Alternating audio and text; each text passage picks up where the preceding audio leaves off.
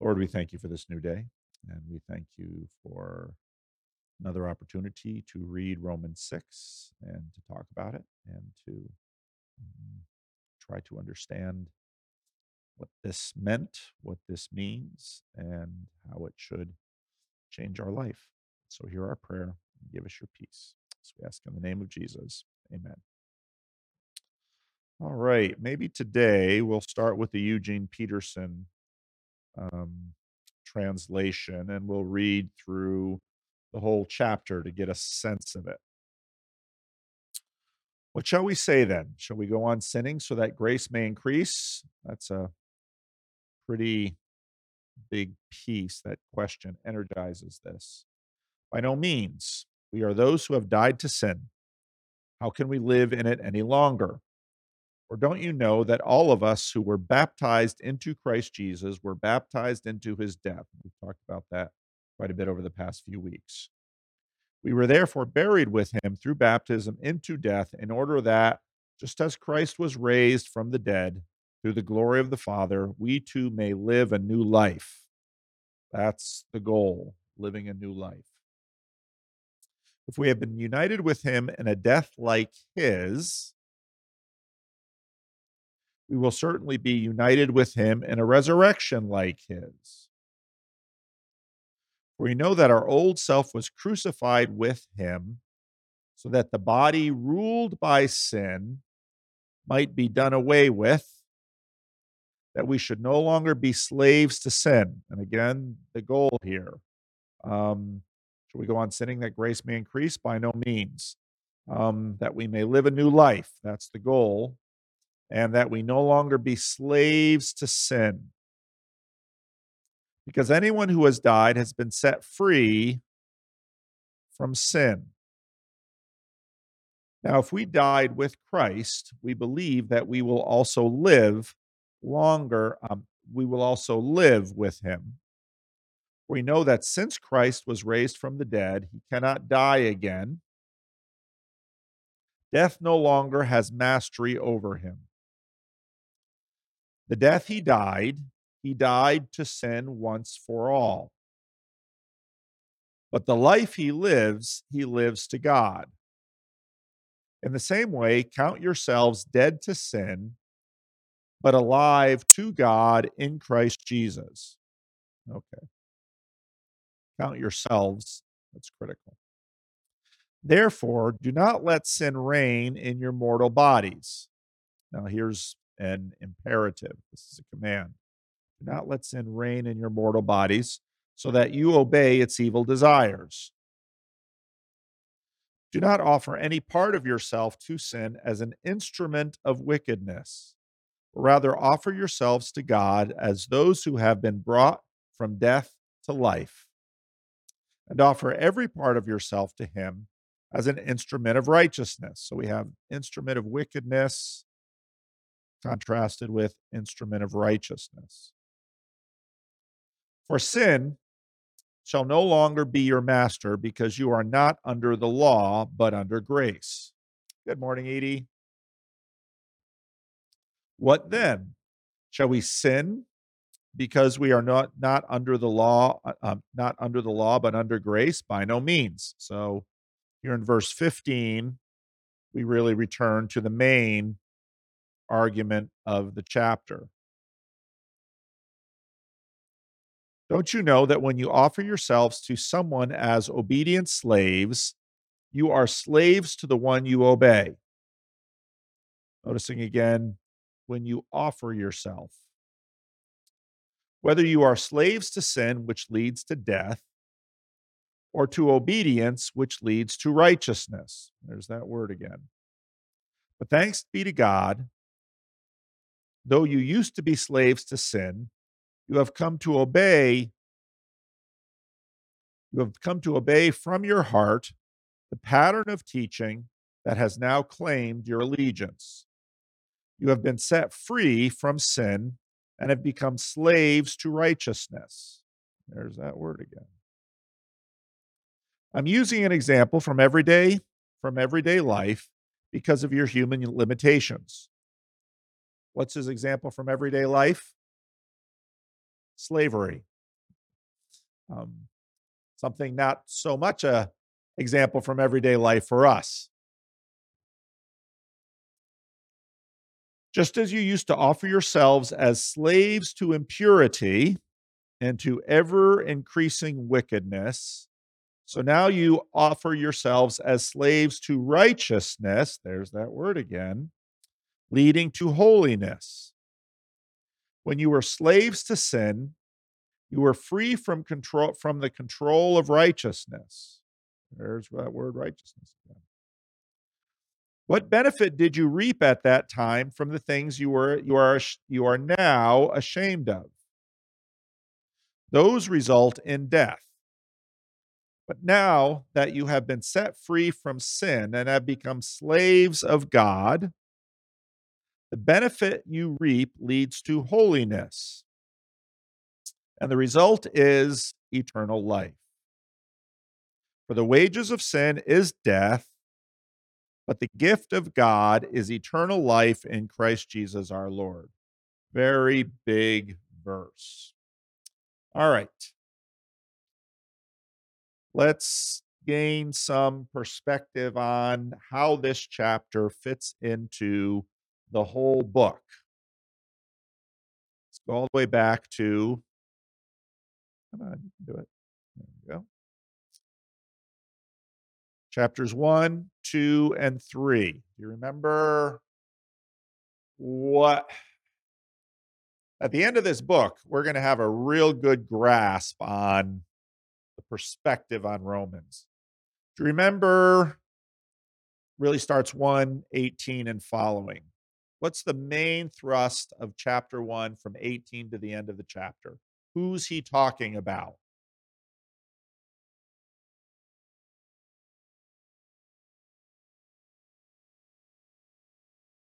The Greeks. Chapter 1 has those famous verses about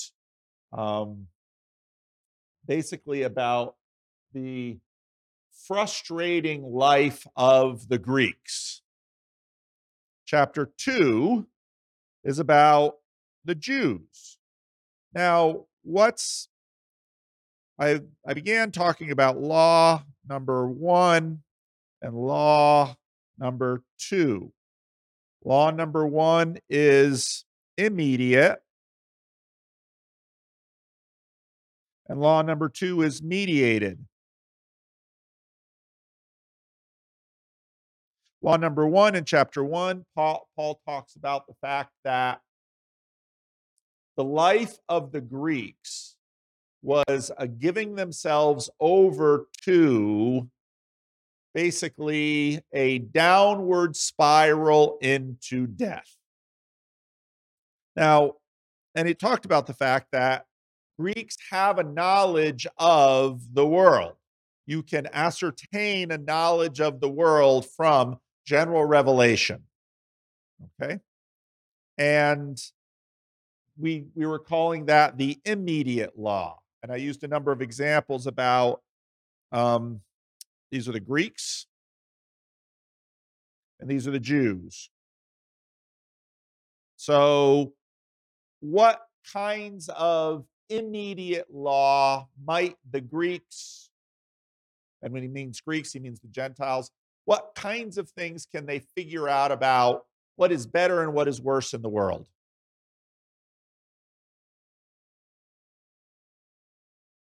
Their conscience. Good. Conscience is not foolproof. You can, over time, sort of destroy your conscience, but conscience is a guide for morality. You look across civilizations, you will find laws against murder, against theft, against adultery, things like this. And now we used immediate and mediated with respect to, let's say, the stove. The immediate law with respect to the stove is what?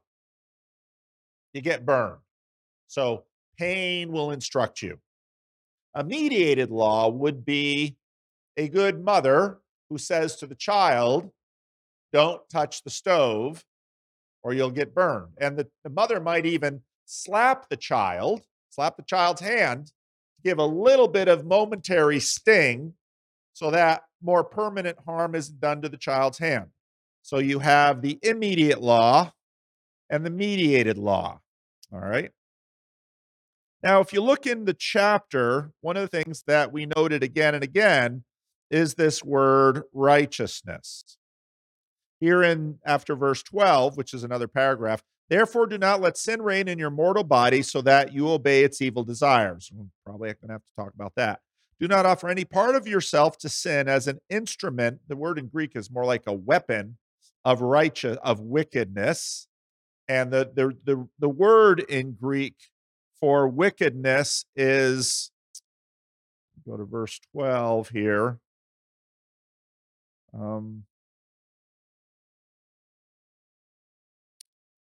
Become an person. There it is. And when you notice this Greek root word, justice, righteousness, and then to sin. Here's dikaiosune. Notice again, is the opposite. Dikaios is, see, it works in English too with some words. Is the opposite. So unrighteousness versus righteousness, let's say. Okay. And when we talked about righteousness, we talked about this both in the Sunday school class and at 11 o'clock. What is righteousness? When we talked about the cop,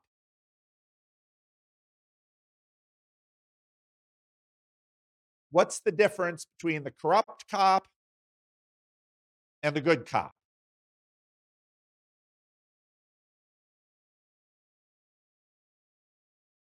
Okay. Now, righteousness is the thing that makes the good cop good. The good cop has righteousness. The corrupt cop does not. And so what you see throughout this chapter is this concern. Do not let any part of yourself to sin as an instrument of wickedness, but rather offer to God as those who have been bought from death to life, to offer every part of yourself as an instrument of righteousness. And again, a little bit later, whether you are slaves to sin, which leads to death, or to obedience, which leads to righteousness. There it is again. You have been set free from sin and have become slaves to righteousness. Now, he's making an example in this chapter about slavery. And he's saying, if you are a slave to wickedness, you obey wickedness. If you are a slave to righteousness, you obey righteousness. And you can see how righteousness is that thing inside you which moves you in the right direction. Okay? So you have righteousness and you have wickedness. And his argument is that wickedness leads to death and righteousness leads to life. And God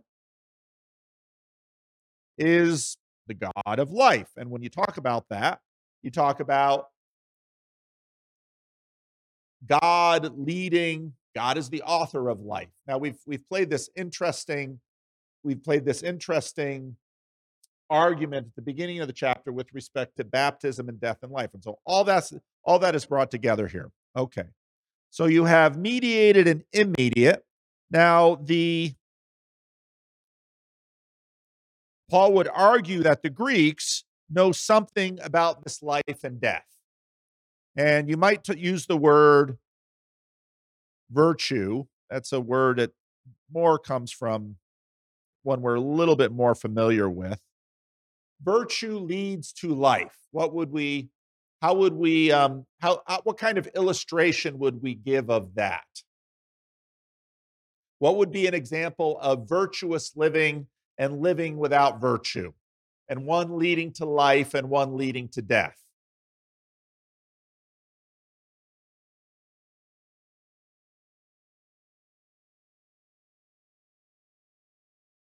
Okay.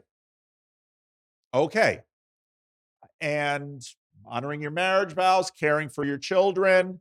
If you don't honor your marriage vows, how do things go at home? Usually not very well. If you don't care well for your children suffer, your relationship with your children suffer, your relationship with your spouse suffers. You see that there is in the world sort of there's a virtuous circle, sometimes virtuous cycle, and a vicious cycle. And one goes up, and we use up because this orientation that we have, up sort of like heaven, and one goes down, which is down to into the ground, into the grave, into Sheol, into Hades. And so we have all of this symbolism that works through here. And Paul is making the argument that in Christ, we grow in righteousness and we become slaves to righteousness. And the other direction is you become slaves to, at the end of verse 12, you see these evil desires. And now I haven't checked the Greek word, but I think I can almost guess. There it is, epithumia. Therefore, do not let sin reign in your mortal body so that you obey its desires. And we've talked about epithumia before.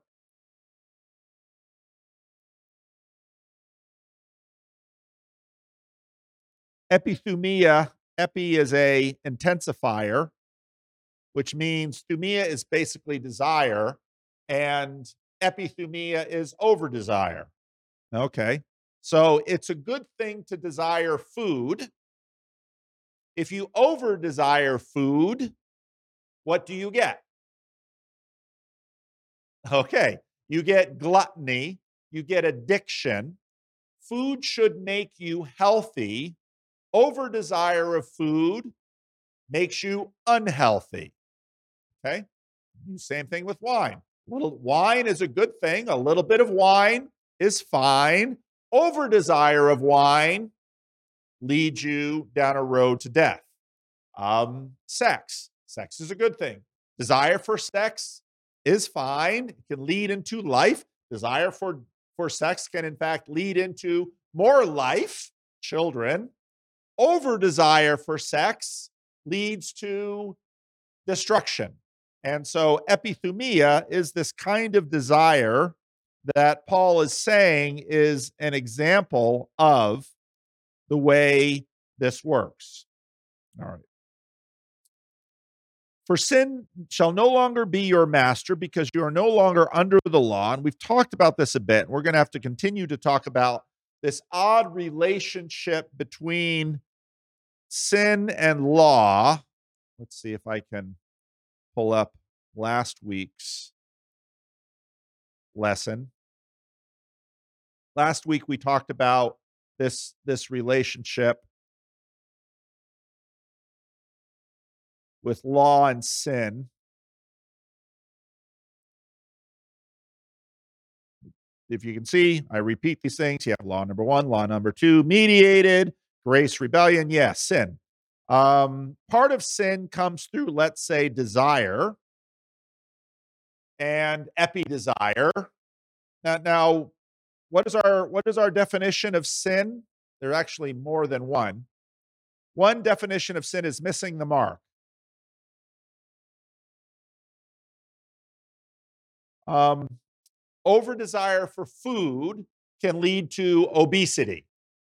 The mark for food would be the proper amount and proper kinds of food in order to lead to an optimal life, your body being healthy. You can miss the mark with food by eating the wrong kinds of food or too much food. That's sort of one level of sin. And desire, epithumia, is a good example of one of the ways that we get out of whack with respect to sin. But there's another kind of sin, and law can be helpful with respect to dealing with epithumia. So a law that, now again, we have immediate and mediated, and the child has very little wisdom because the child is young. And now we live in this world which has all sorts of distortions, including, let's say, sugar. And sugar and milk and flour can make a wonderful thing that we call cake and frosting. Oh, that's lovely. So the mediated law, the mother says to the child, I want you to eat your meat and your vegetables. And after you eat these portions of your meal, you may have some cake. All right? You may have one piece of cake. Why does the mother set up a law like this?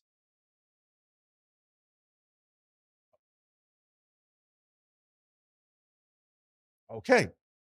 So you could call the mother's instruction of the child training in righteousness. And we had the Sermon on the Mount.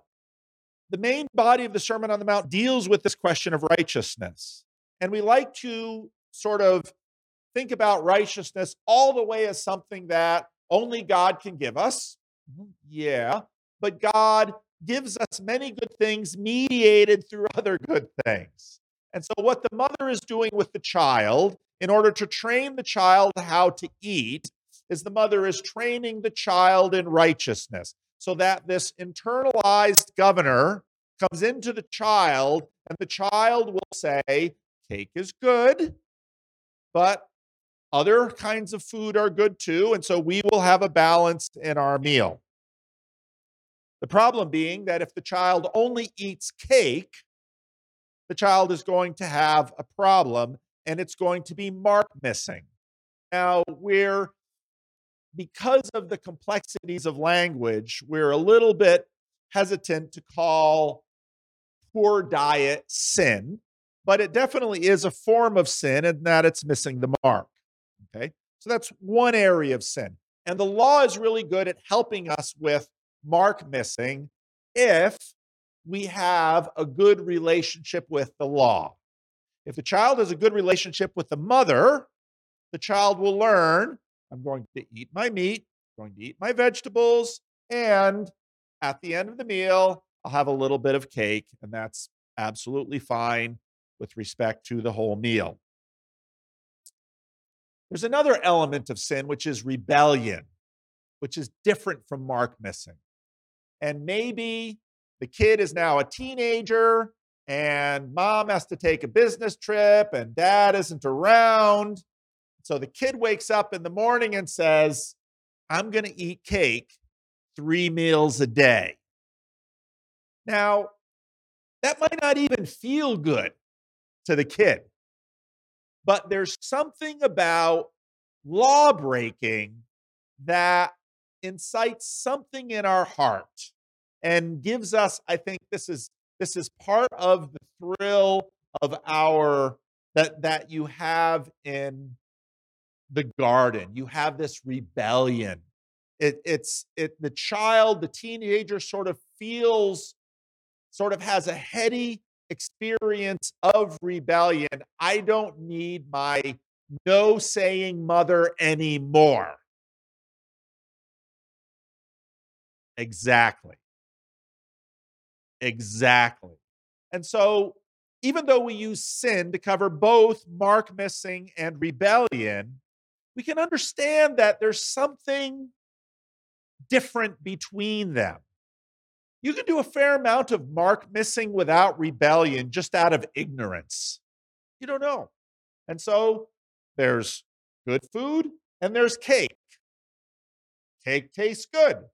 It's really sort of artificial food that's sort of overwhelmed with fat and sugar, which feed certain pleasure centers of our body, so we gravitate to it. But then there's rebellion, which says, there's something I really resent my mother for. And so I'm going to eat cake. And it can be sort of a cowardly rebellion. You don't have to get up in your mother's face and yell at her or any of those things. You can just sort of quietly rebel against mom by eating the cake. And people play these games all the time. So that's gives us a sense of sin. Um, hmm.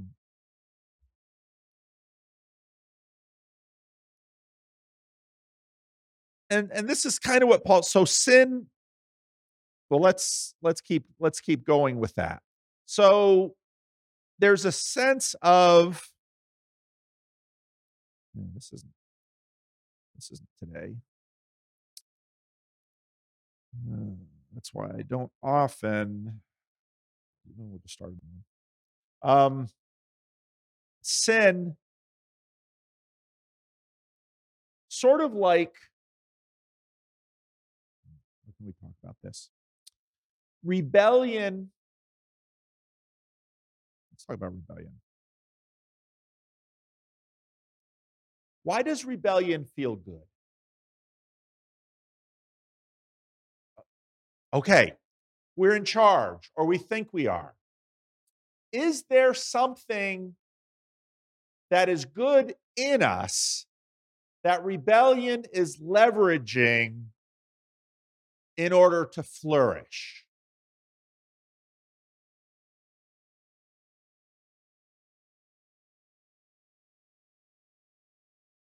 Yes.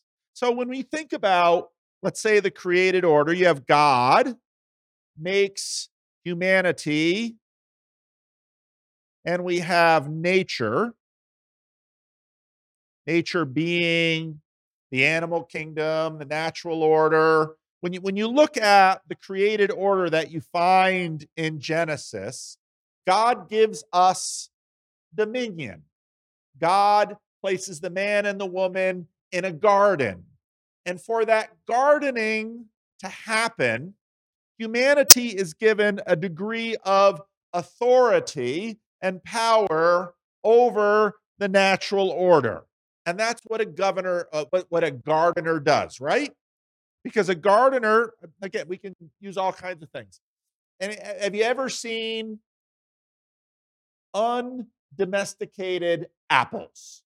Have you heard about them? They're supposed to be these tiny little fruit in the steppes of Asia that people began to say, there's something about that apple.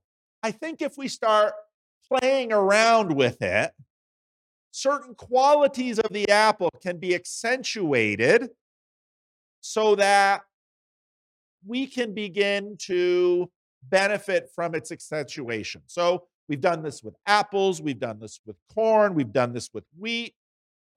Genetically, apparently, all domesticated dogs come from wolves. And if you see what we've done with dogs, you have tiny little lap dogs that make lovely companions. You have big guard dogs. You have all these different dogs. What we've done is we've taken nature and we've said, we can have dominion over this nature, and we can fine tune it so that certain excellencies emerge from it. And so when you look at, the tiny little apples that are the ancestral apples, and then you go to Bel Air and you look at these things that were growing in Washington State, it's like, wow, I sure would rather eat one of those Washington State apples than one of those natural apples. If you look at corn before we domesticated it, it's this tiny little thing. You can sort of recognize what it looks like, but now we have this sweet corn, we have feed corn. We've taken all of these things because God gave us dominion over nature in order to bring out of nature the glory that was potential within it. And you can look at cake as such. You have sugar cane, and this is very much a product of globalization. You have sugar cane, which comes from, South islands in the Pacific South, which we domesticated and put out all over the world. So you have sugar cane. You have milk. Well, where do we get milk?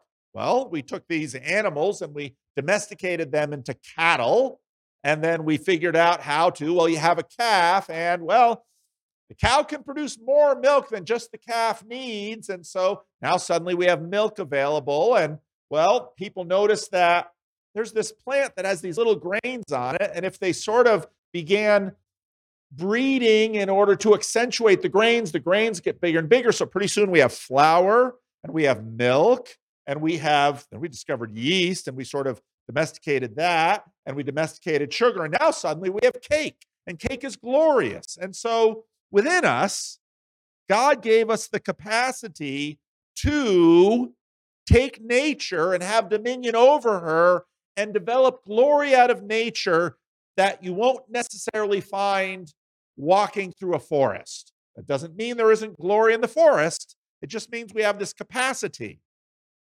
Now, rebellion is related to that capacity because instead of using this capacity in alignment with what God desires, we take this capacity in alignment with what we desire against God.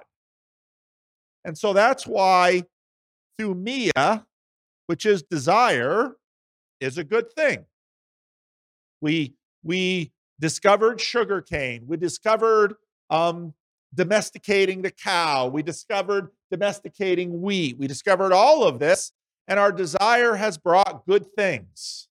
But the epi-desire, the over-desire, has led us into rebellion, and we take good things and we make them destructive. So there's the story.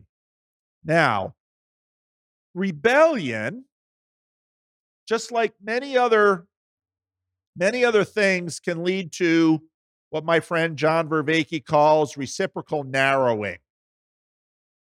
A good example of reciprocal narrowing is epithumia with respect to alcohol.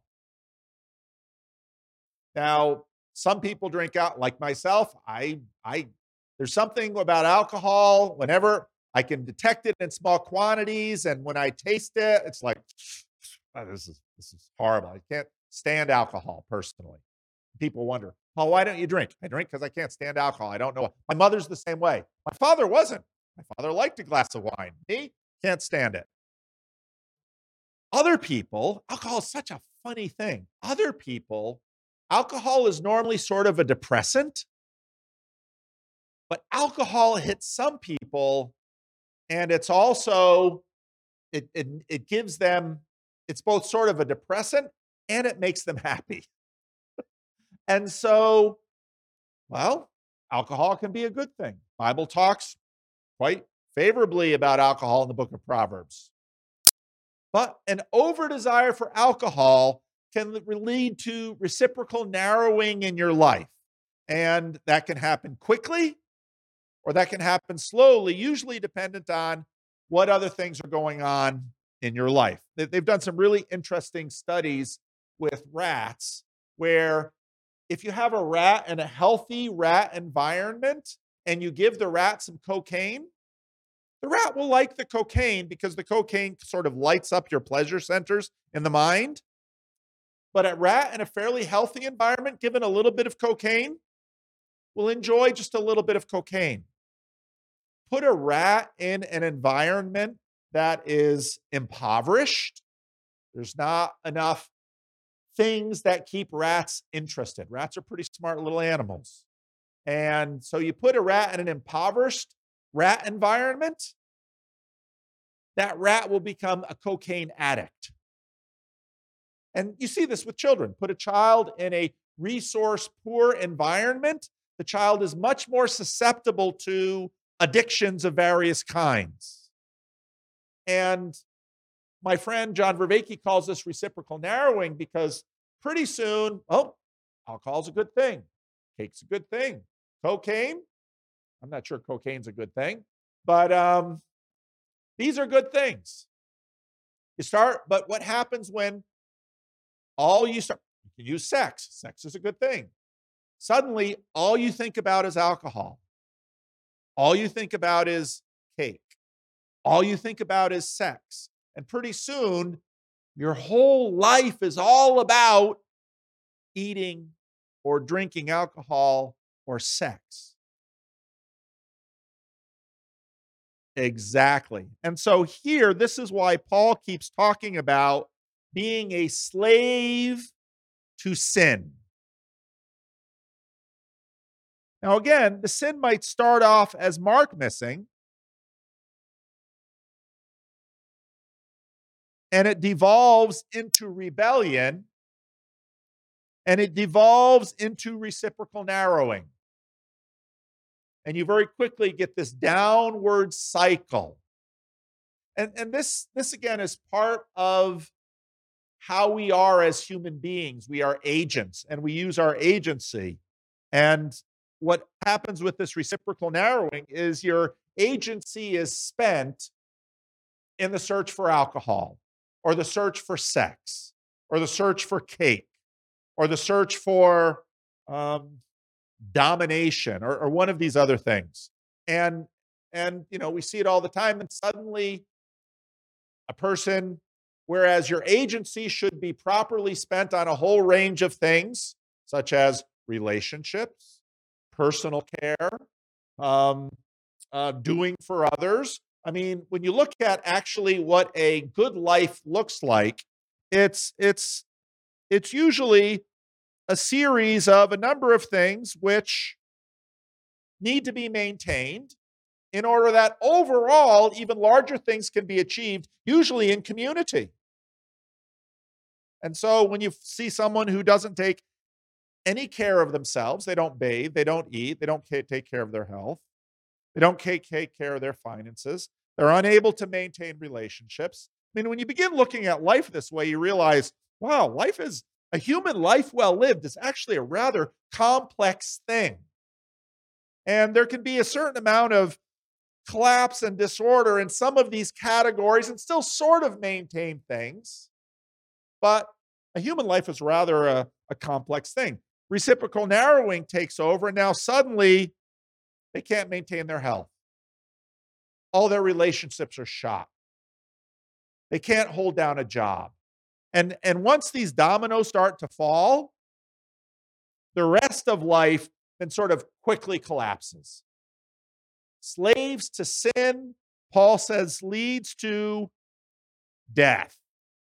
The last verse in the chapter, the wages of sin is death. Now, fortunately for human beings, we're pretty durable, and it can take some people a long time to sort of collapse in. So I think about my friend Daniel, who I've been watching him die for 12 years. And I'm amazed at how he hasn't managed to die over these last 12 years. There have been episodes where he's come pretty close. But I've watched sort of rallying to sort of beat back the drugs and the alcohol and the bipolar and all of that for a while, and then sloughing back into it. Back and forth, back and forth. But the wages of sin, the wages of mark missing is death. The wages of rebellion is death. But the gift of God is eternal life in Christ Jesus. Okay. So my friend John Vervaeke, who is this cognitive scientist, he talks about reciprocal narrowing. And I think reciprocal narrowing is a really nice image of addiction, because your life becomes more and more obsessed with something that is actually, alcohol is a fine thing, but a human being is a greater thing than alcohol.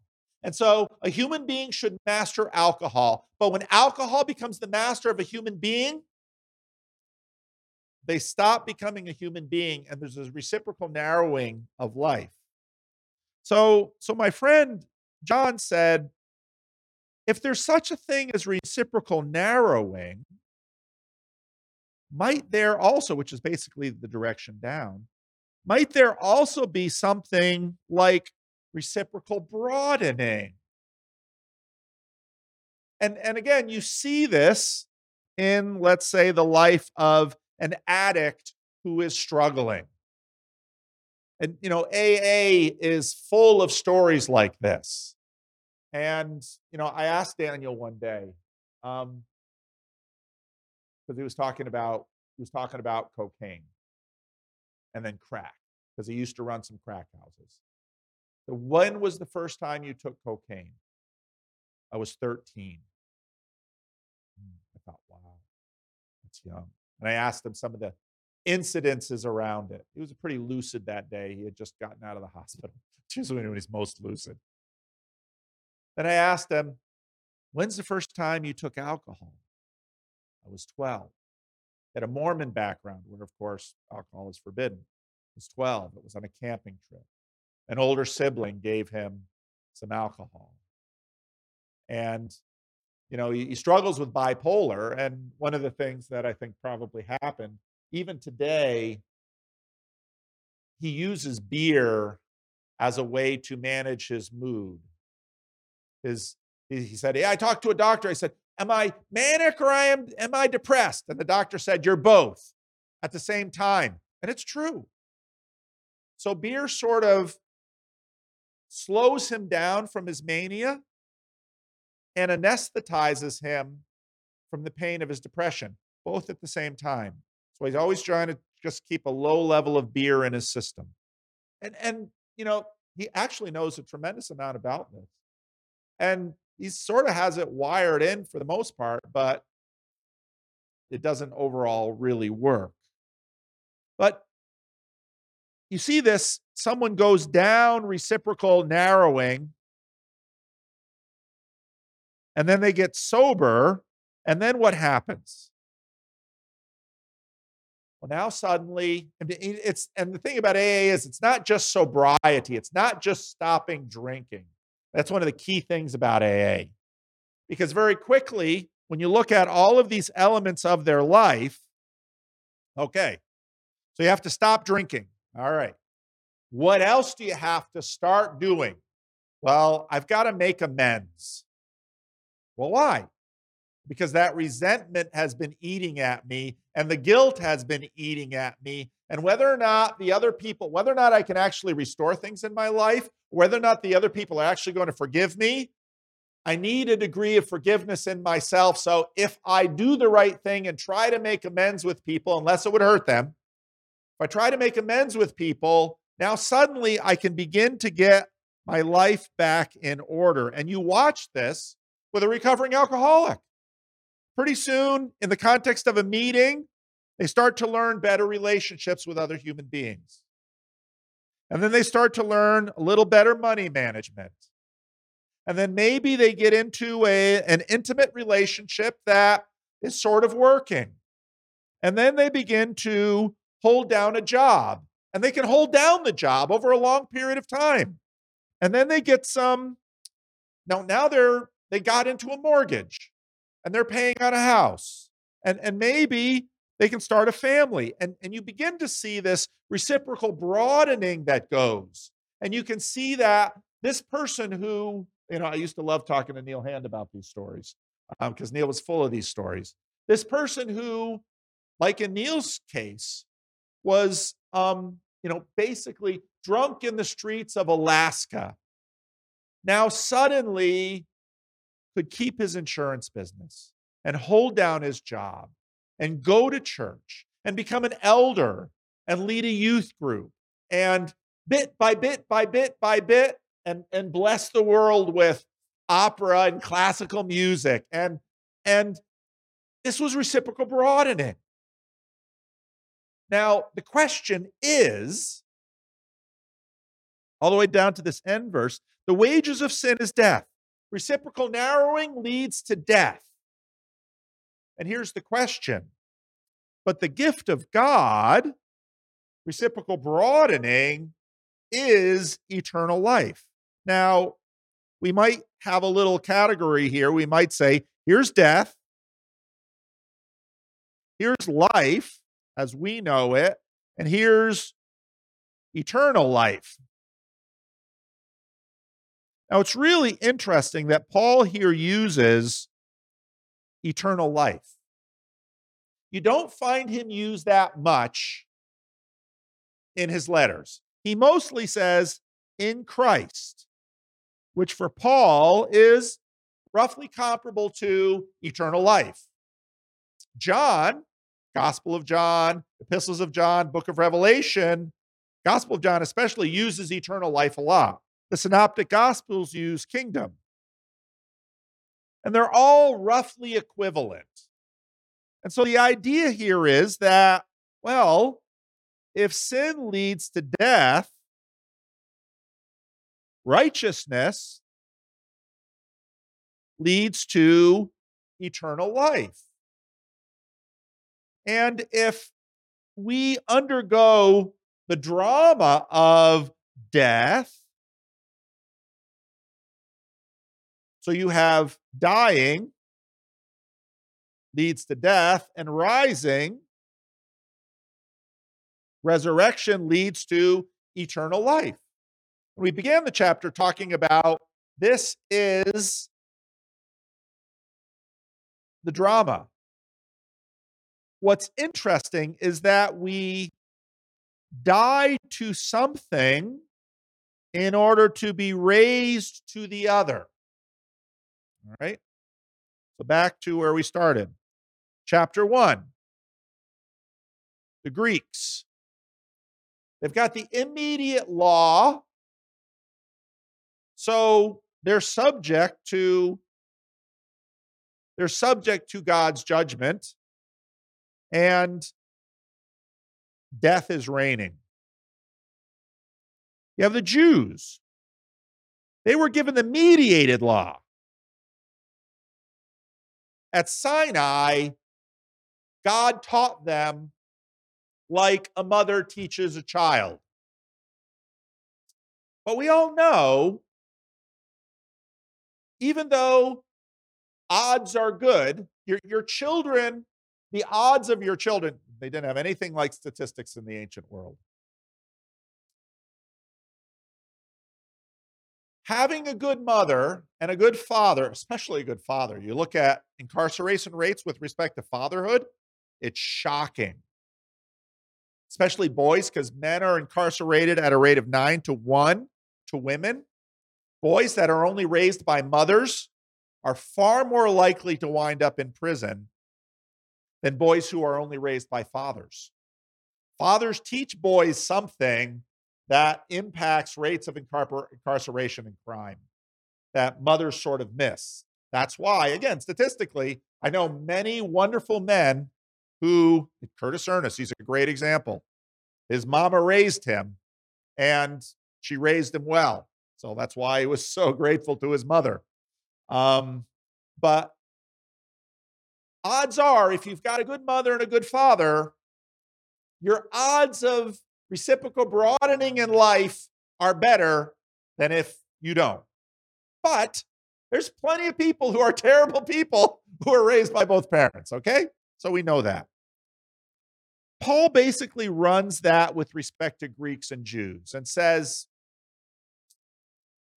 the Jews were given something, the Mosaic Code. They were giving the presence of God. They were giving all of these advantages, but they themselves didn't reach their potential. Now, and he comes to that determination in chapter 3, where he says, all have sinned and fallen short of the glory of God. Okay? Now remember, sin can be just mark missing, or it can be rebellion. Rebellion's worse. But all have sinned and fallen short of the glory of God. And he basically says, the Jews have outperformed the Greeks, but the Jews still haven't lived up to their potential.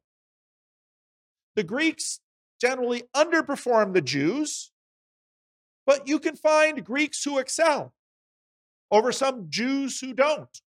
It's just like you can find someone who comes out of a terrible situation in which they should be a slave to sin and reciprocal narrowing who somehow excels. And you can find someone who was born into a great situation and goes down into the depths of depravity.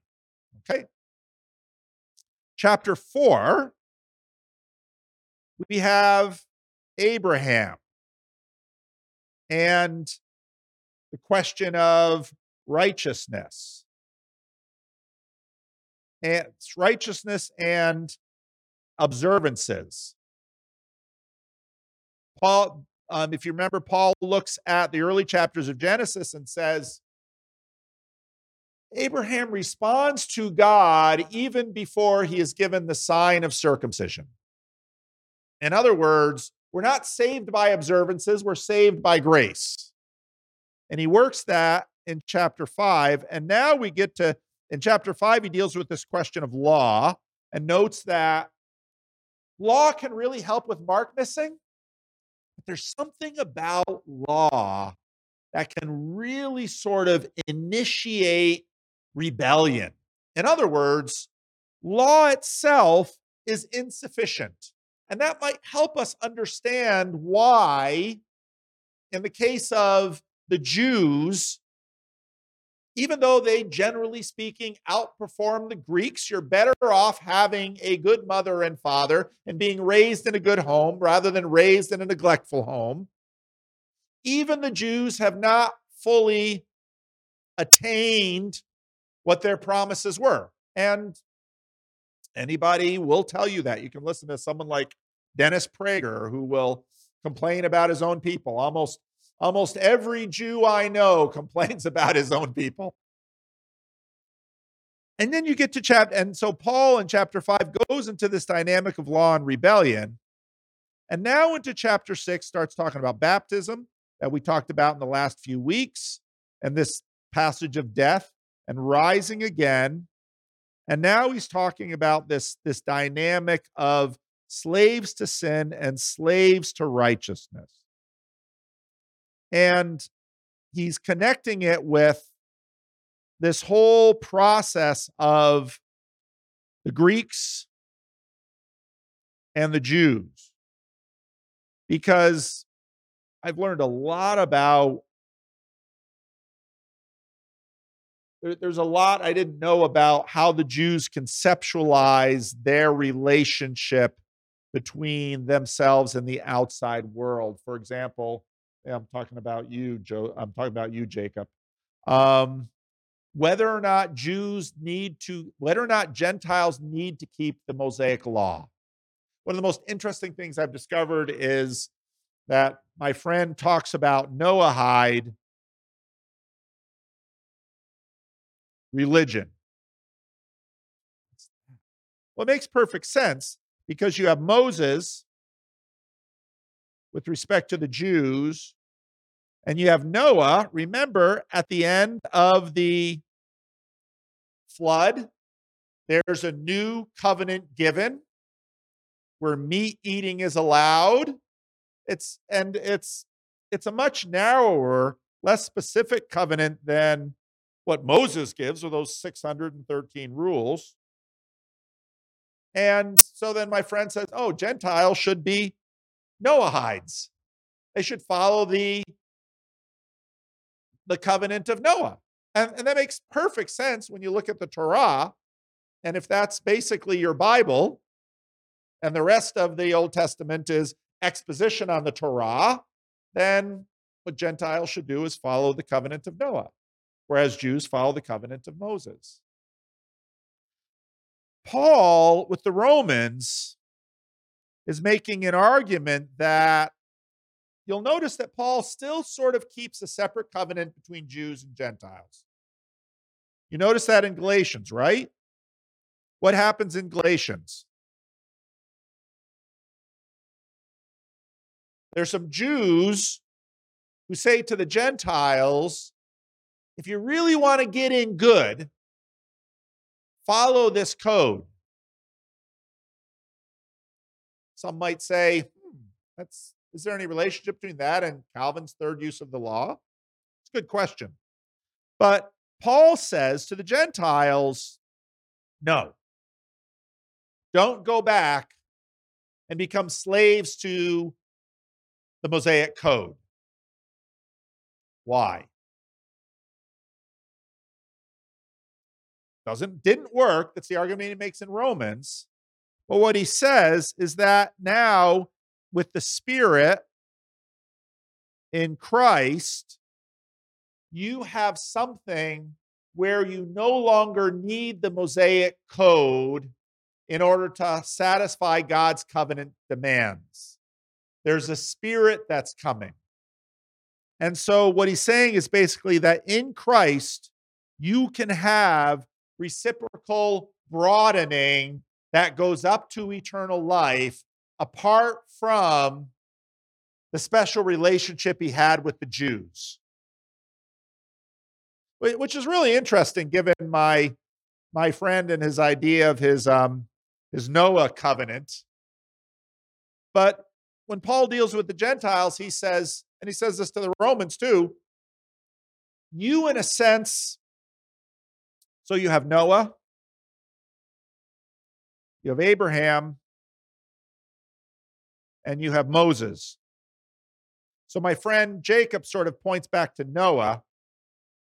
Paul goes all the way back to Abraham and God's grace and invitation to Abraham and says, you now have that through Christ.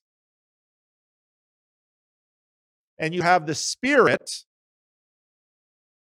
through Christ that leads you into relationship with God and leads you into the reciprocal broadening that Moses, the Mosaic Code, was intended to deliver for the Jews. This is really complex. And this kind of helps explain, there's a lot of funny things happening, for example, in the book of Acts when you get towards the end, where Paul goes back to Jerusalem in order to keep a vow. And the people in Jerusalem are really angry with Paul because they think he's sneaking Gentiles into the temple, which it isn't. But this gets into all of these strange little details about, let's say, circumcision, where Paul circumcises Timothy. But why did Paul circumcise Timothy?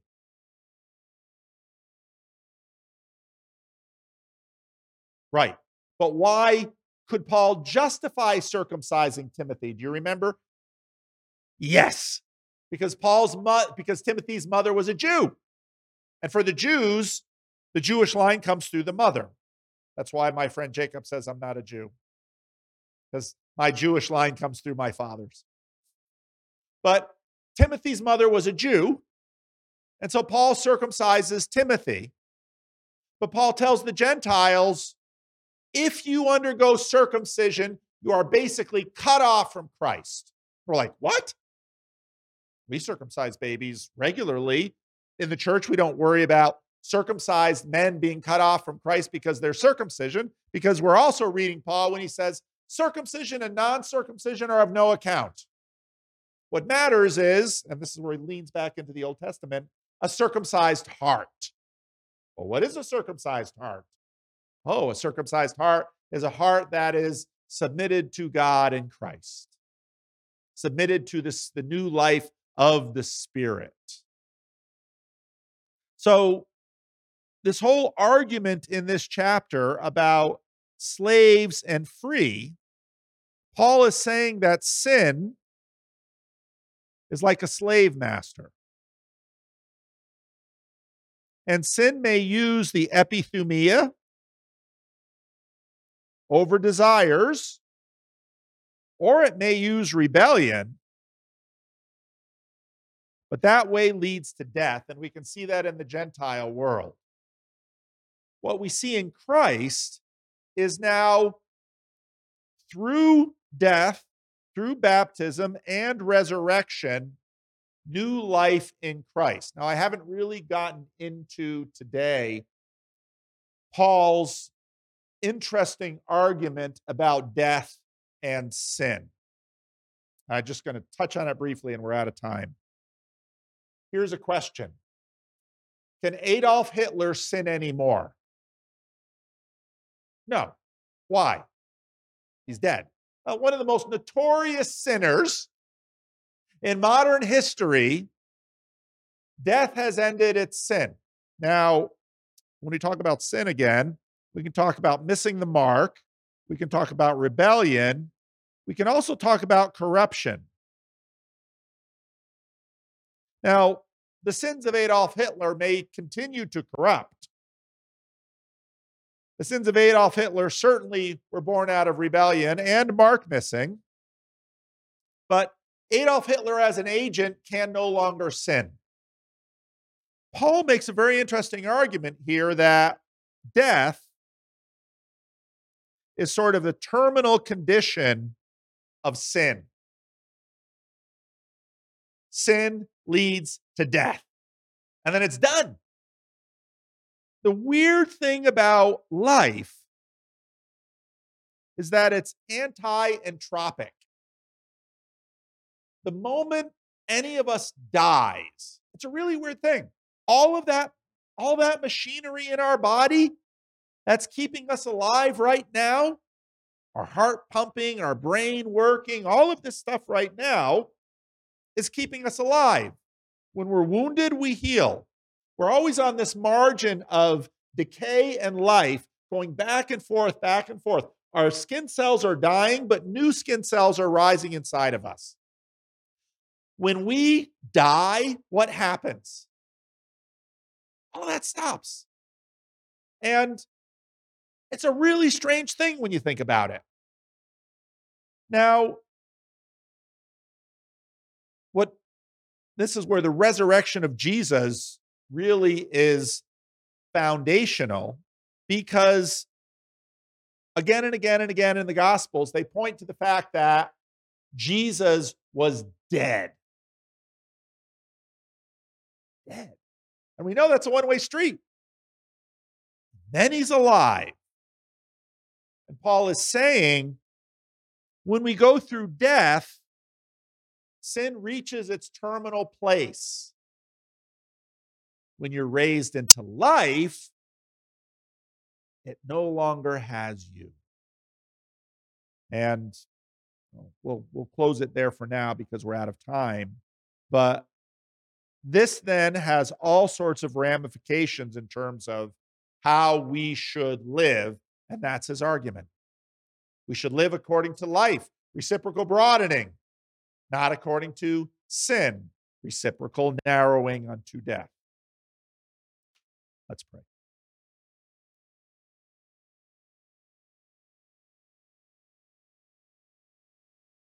Lord, this is an amazing argument that Paul gives here. And he continues to admonish us because we are all sort of in the gray lands, the shadow lands of living and dying. And we would love to be free of sin. But our rebellious hearts aren't quite sure we trust God enough for that. And we, in that sense, don't live out the death of Christ sufficiently to live into the life of Christ.